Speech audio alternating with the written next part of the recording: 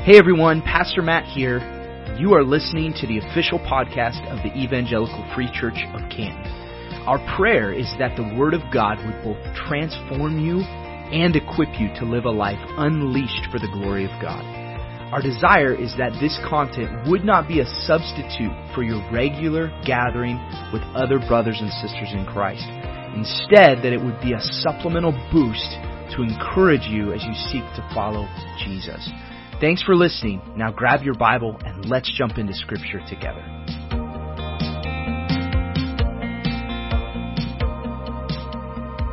I'm excited to be up here. I'm excited to share with you what God has shared with me. And I'm excited to share communion with my brothers and sisters in Christ. And I have quite a bit to say today. So we're going to go ahead and get rolling with this. I like pictures. I like to put words with pictures. And so last night, as I was putting this together, I decided that I wanted to do a bunch of pictures with what I wanted to say. So please bear with me as I flip through some slides today. If they speak to you, great. If not, it's for my benefit as much as it is for yours. So let's go ahead and get started here. Heavenly Father, I do thank you for today. I thank you for the opportunity to be gathered together with my brothers and sisters in Christ. Lord, I thank you for the year that you have given us. And I thank you for the year that is to come. Lord, we understand that you will be with us. You have been with us all along. You'll continue to be with us. Lord, we pray that you would be glorified this morning, this afternoon, this evening, and Lord, for all of the days to come. May our actions give you glory. And we pray this in the name of Christ. Amen. So today what we're going to be talking about is we're going to be talking about on the cusp. And if you're not familiar with that term, what it means is to be on the edge of something that's about to happen.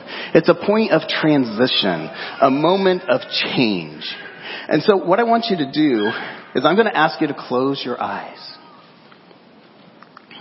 And I'm going to ask you to imagine nothing. As best you can, though impossible, I want you to imagine eternity when nothing was present other than God.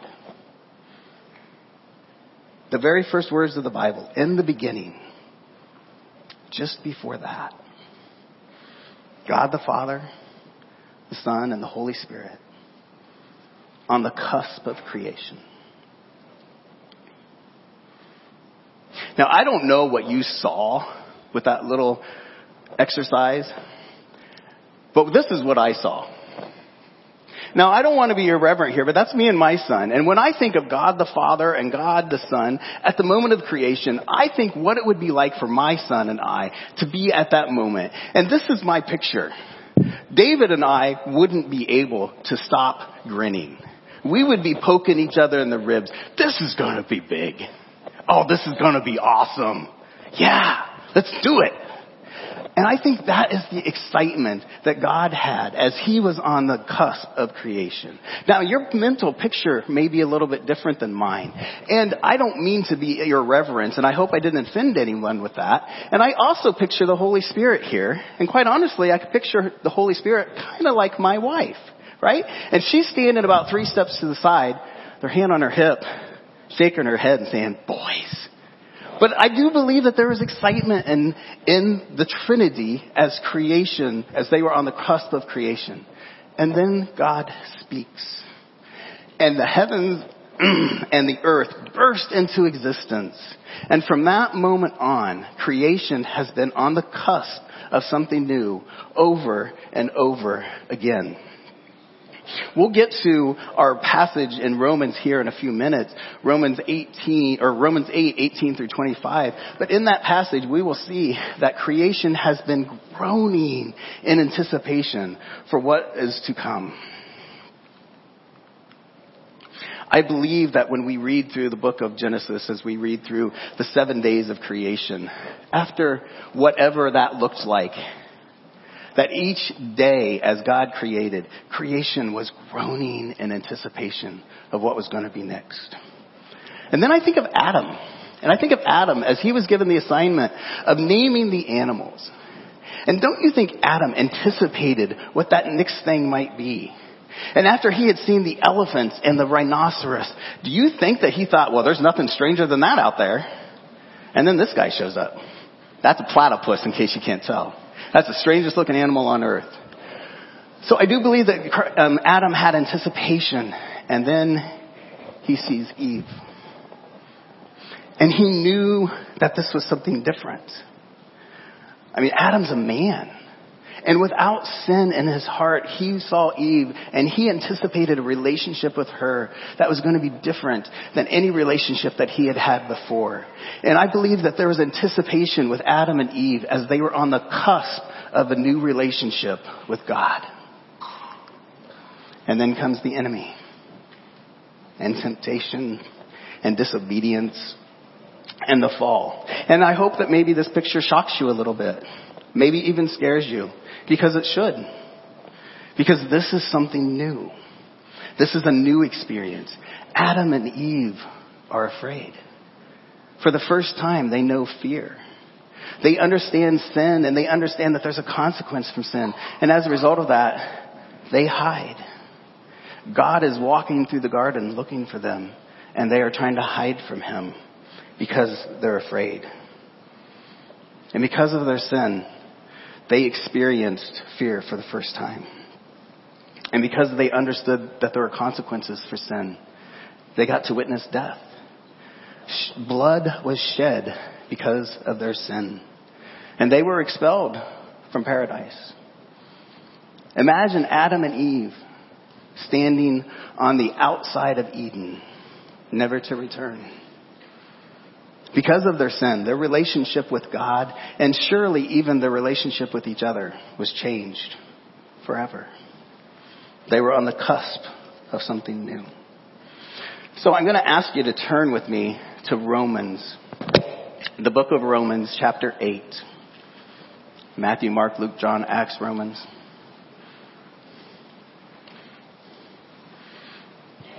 And as we read Romans 8, verses 18 through 25, I want you to imagine Adam and Eve standing on the outskirts of Eden, no longer able to go back to the paradise they knew.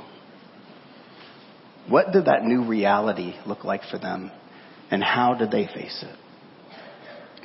So Romans 8:18. For I consider the sufferings of this present time are not worth comparing with the glory that is to be revealed to us. For the creation waits with eager longing for the revealing of the sons of God.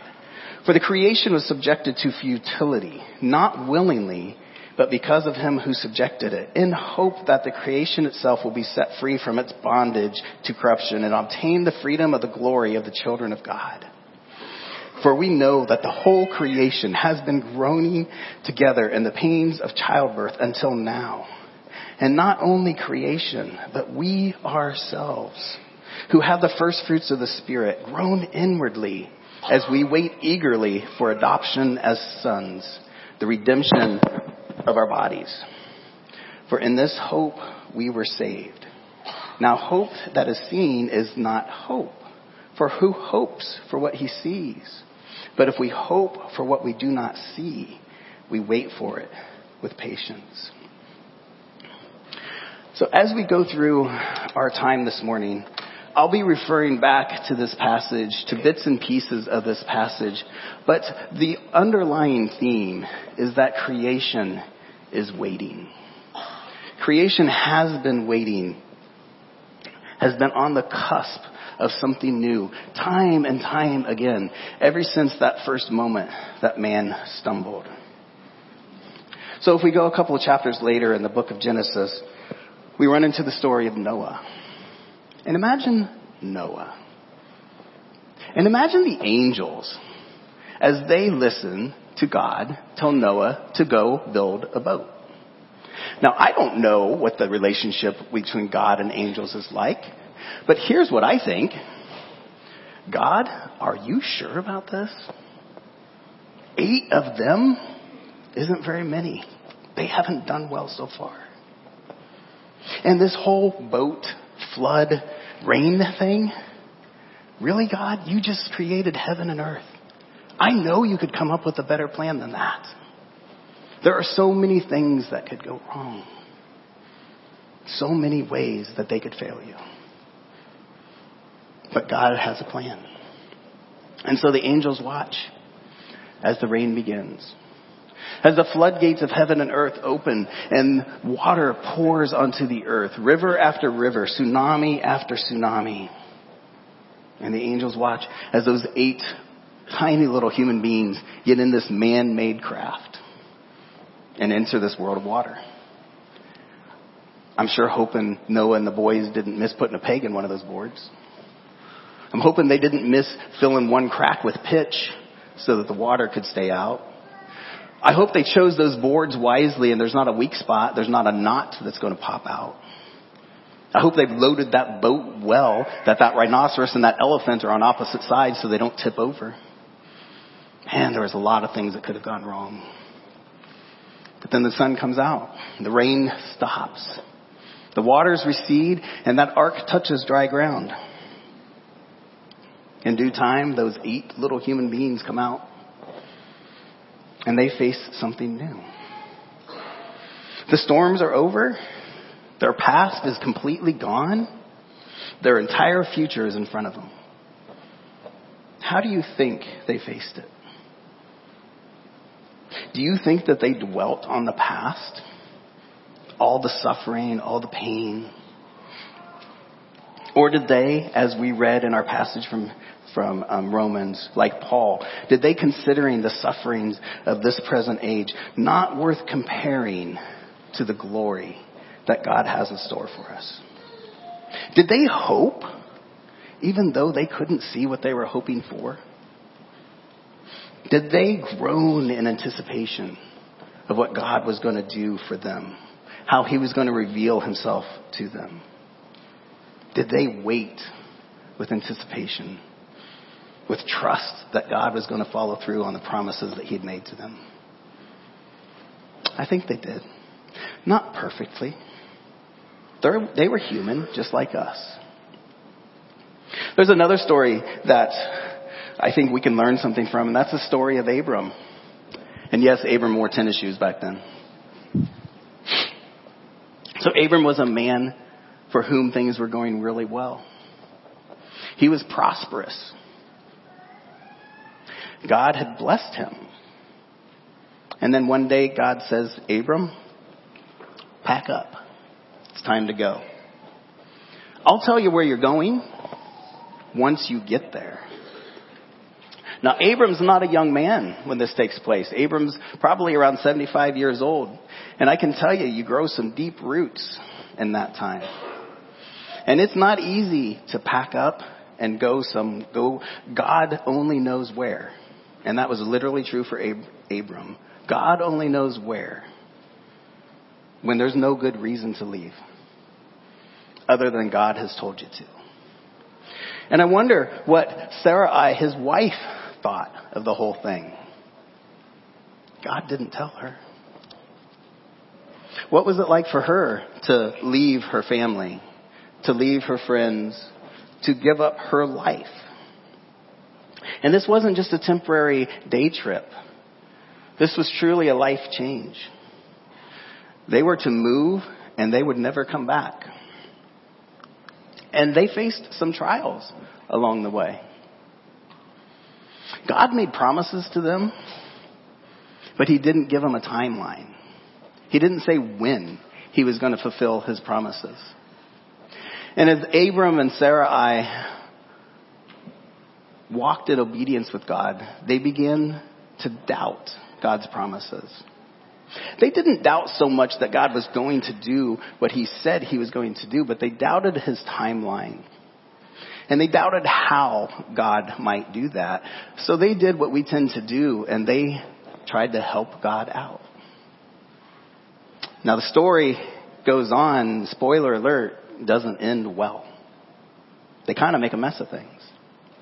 And at that point, God could have said, you know what, I made a promise to you. I asked you to do this, and I said I would do this. You didn't hold your end of the bargain. I'm done. But that's not what God does. God came to Abraham and Sarah and he said, I made this promise. I've never broken my word. And I'm not going to start with you. Wait for me. And so Abraham and Sarah again receive these promises of God. And they have to wait. And they have to wait for 14 years. And in fact, they waited so long that it was no longer possible for what God had promised to do to happen. It was physically impossible for them to have children because Abraham was an old man and Sarah was a woman beyond her childbearing ages, because even in the Bible, we don't call a woman old, right? So they were facing an impossible situation where God could not do what he had said that he would do. And so what does God do? God does the impossible. To this old man and to this woman who was beyond childbearing age, a child was born, Isaac.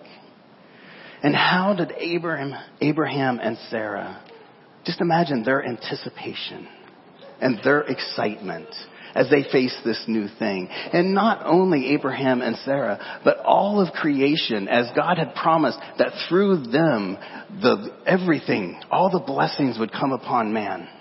Imagine as creation is groaning in anticipation for God to reveal the sons of man. And there are so many moments like this in the Bible. Just a few years later, Abraham is told to take this precious child of his that he had waited so long for and to sacrifice him, to kill him. Abraham, out of obedience, packs up what's needed to be taken for this to be done. And he and Isaac travel to a mountain that they were told to go to. And everything is prepared. And Abraham is ready to strike down his son. And we read in the book of Hebrews that Abraham was willing to do this because he believed that God would raise Isaac from the dead in order to keep his promise. You see, Abraham had hope. He had hope of something that he couldn't see, but he believed God would bring it through. We also have the story of Moses and the Egyptians and Pharaoh and the Red Sea. Imagine what it was like for the Israelites on the other side of the Red Sea. Their past is behind them. Slavery is over. They are free and facing the future. They have the promises of God in front of them. They were on the cusp of something new. Surely they looked at that and recognized that their past sufferings were not worth considering compared to the future glory that God had in store for them. Did they keep their eyes fixed on the prize? No, unfortunately they didn't. And we have the stories of David and Solomon. We have stories of true and false prophets. We have stories of exiles and homecomings, disobedience and repentance, successes and failures, shames and celebrations, anticipations and disappointments. And the Bible is full of all of them. And our lives are full of all of those as well. All of creation groans in anticipation of where it's all going. And our groans are right there with them. And that brings us to the greatest cusp that's ever been thus far. Imagine that first Christmas. Imagine the anticipation in heaven. The anticipation of creation as God reveals his plan. The Savior, the Messiah, long promised. And now he's come. All of creation is on the cusp of a new covenant, a new interaction with God. God in the flesh. What must that anticipation have been like? And surely all who understood what was going on recognized that their past sufferings were of no consequence compared to the glory to come. Expectant anticipation. Hope. That's how we're supposed to live our lives. Now, I'm going to ask the guys who are going to be serving communion to please come forward. And this is going to look a little bit different because I'm just going to keep rolling. So what's going to happen is these guys are going to come up here and they're going to serve. The communion will come around. I'm going to ask you to just hold on to the elements, your cup. And then once everyone has it, we'll take communion together. So after the cusp of the birth of Christ, Jesus walked on earth among us. And one particular evening, there's a group of Christ's closest followers. They were so close to him that he called them brothers. And they were gathered with him to celebrate this Jewish feast of Passover. And they'd been through a lot already. And Jesus had told them a lot of things. He had shown them many things. And then he told them that their time was coming to an end. In fact, just a few days earlier, as they were heading to Jerusalem, he had told them something was going to happen. But they didn't understand what he was talking about. And at least partially the reason they didn't understand is because they didn't want to understand. Because you see, they believed that Jesus was their Messiah. They believed that Jesus was their Savior. But they wanted Jesus to be the King, the Messiah that they had in their minds. They had expectations. They had anticipations. And what Jesus told them was not going to meet those expectations. Because Jesus said, I'm going to die. And the Savior of the world couldn't die. The King that they wanted him to be couldn't suffer like that. And so they didn't understand what he was talking about because they chose, at least partially because they chose not to. The week before this night that we're talking about, Jesus had entered the city to the shouts of Hosanna, glory to God. And I'm sure the apostles were like, oh yeah, this is more like it. This is what we're talking about. But then on this night, Jesus had done an unthinkable thing for a king to do. He had lowered himself to the position of a servant, and he had washed their feet. And then he started telling them these series of things that they needed to do. They needed to love one another. Love one another to the point of giving up their life for their brother. He told them to serve one another, just as he had served them. And he told them that you need to keep doing these things even when I'm gone. And that I'm going to be leaving soon. I'm going to a place that you can't go. Not yet. But when I get there, I'm going to send you somebody. I'm going to send you a helper. I'm going to send you the Holy Spirit. And as his brothers, as these men who had followed him all of this time, heard all of these things, they didn't understand it. It didn't make sense in their minds because their anticipations, they were caught up in the sufferings of this present world. They weren't looking forward to the glory to come. Soon enough, they would understand. They would get it. Thank you.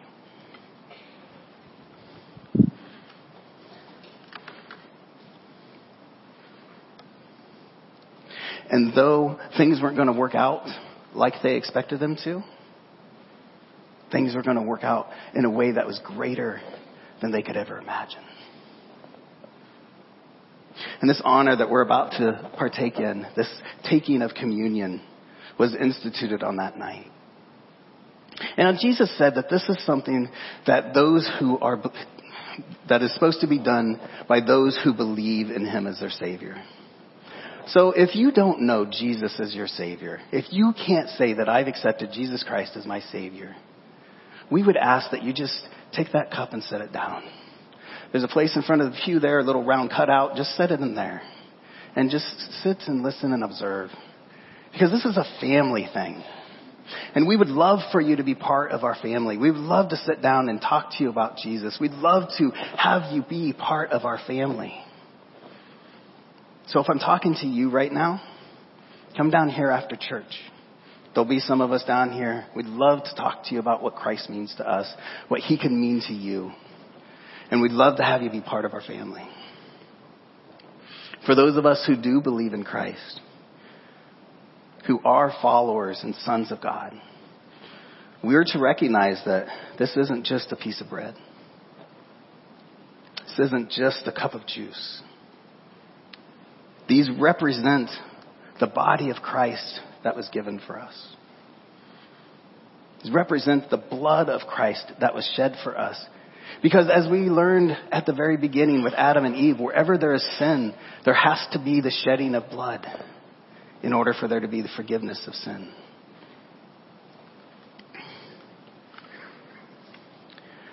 The wages of sin is death.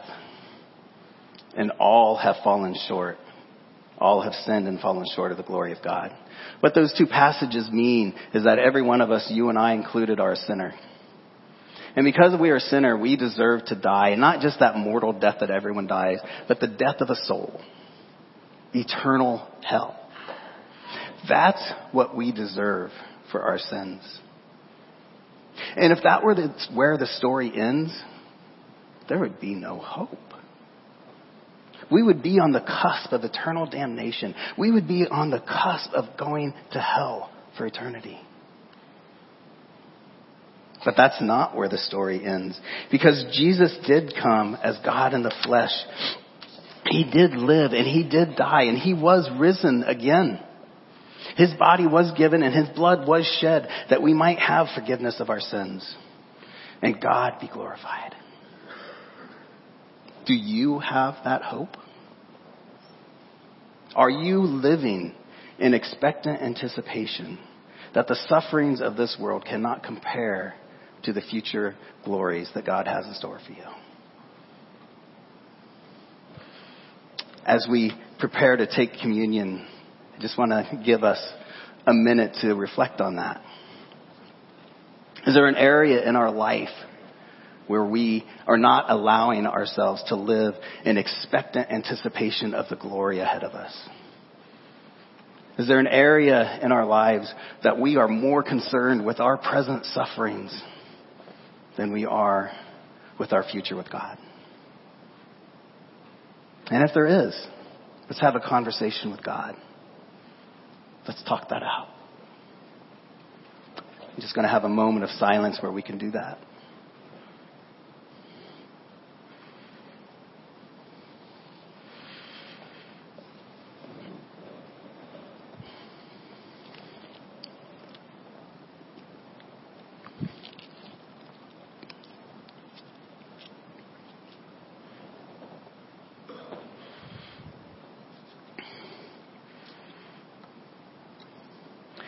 And on that night, Jesus took the bread and he said, "This is my body given for you.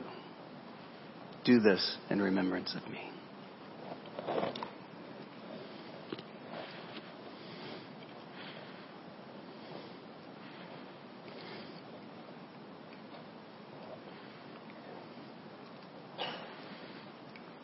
He then took the cup. And with his brothers, he said, "Drink of it, all of you. For this is my blood of the covenant, which is poured out for many for the forgiveness of sins."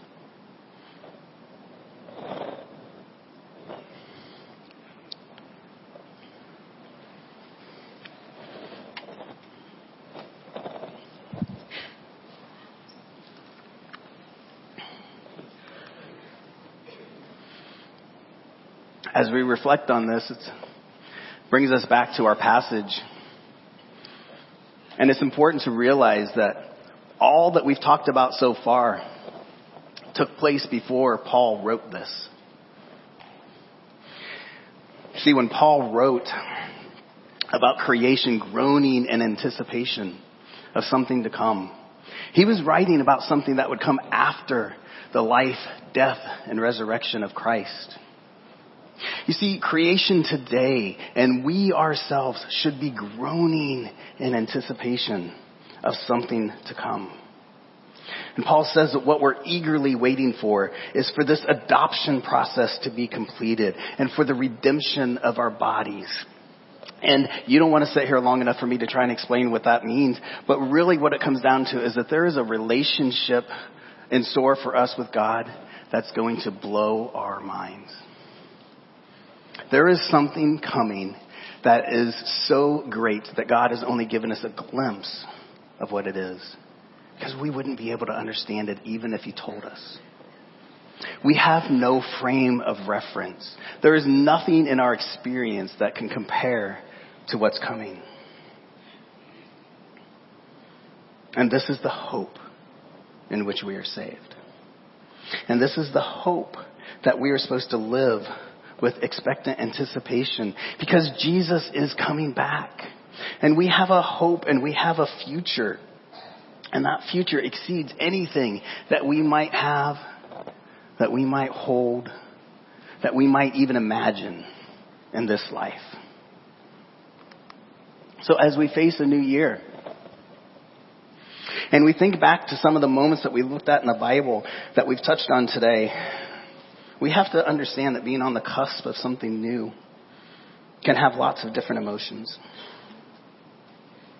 I picture God, Father and Son, at that moment of creation, just filled with joy every step of the way. I imagine that Noah had a little bit of fear as the rains came. We look in the Bible and we see that Moses was not at all confident how that thing was going to work out. David wondered where God was. The prophets wondered what was taking God so long to act. Jesus' disciples didn't understand what he was up to until after he was gone. Some things we cannot wait for. Other new things we could go an entire lifetime without. Some things bring joy. Others fear. Some bring certainty. Others anything but. Being on the cusp of something new may make you feel joy, hope, sorrow, disappointment, fear, uncertainty, or rock solid confidence in what's going to be. My family and I are facing something new. We're going to go to Liberia in about 3 months. And I can tell you, in the last 9 months, I have felt every one of those emotions I just named and more. And there have been some days I've cycled through every one of those in the same day more than once. Maybe being on the cusp of this new year brings you some of those emotions.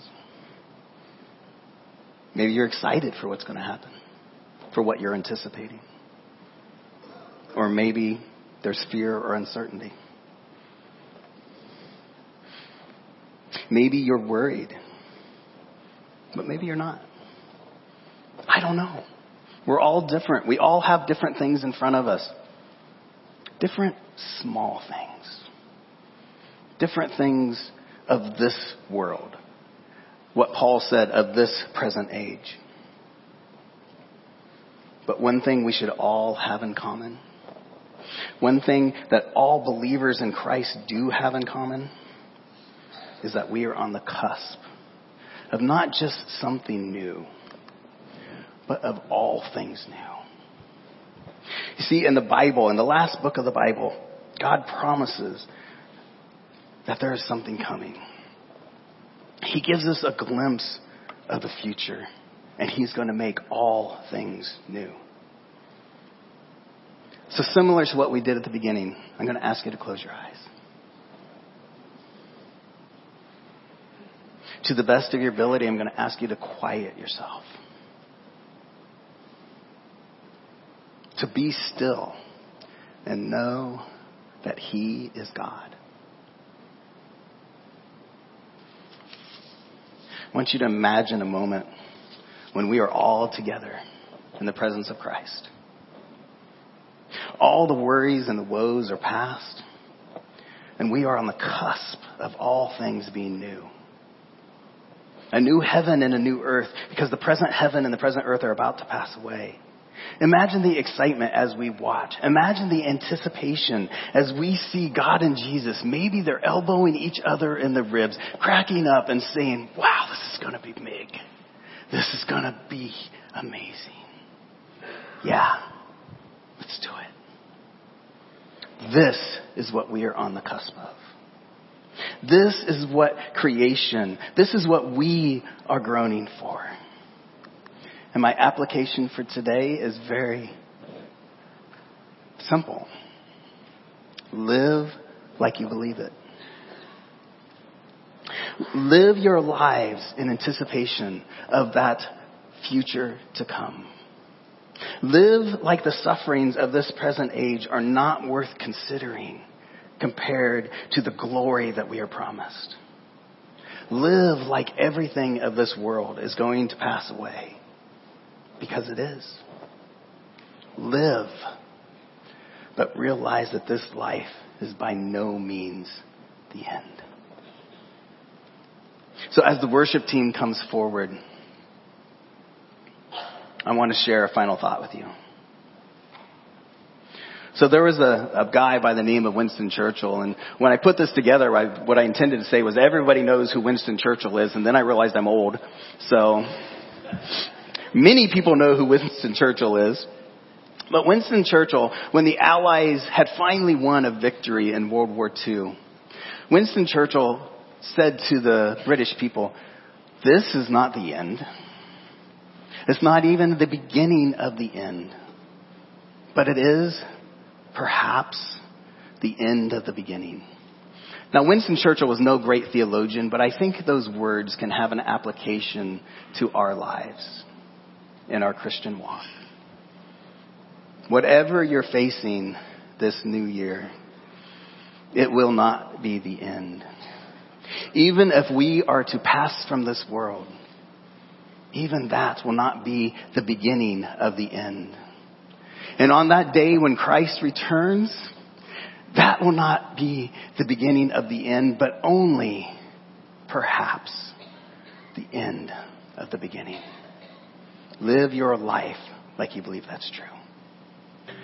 God, how great you are. Every victory, every battle, there is more to come. Help us, Lord, to keep that in mind. May we go forth today. May we face this new year knowing that you have never failed and you never will. There is more to come. We give you all the praise. Pray in the name of Jesus Christ.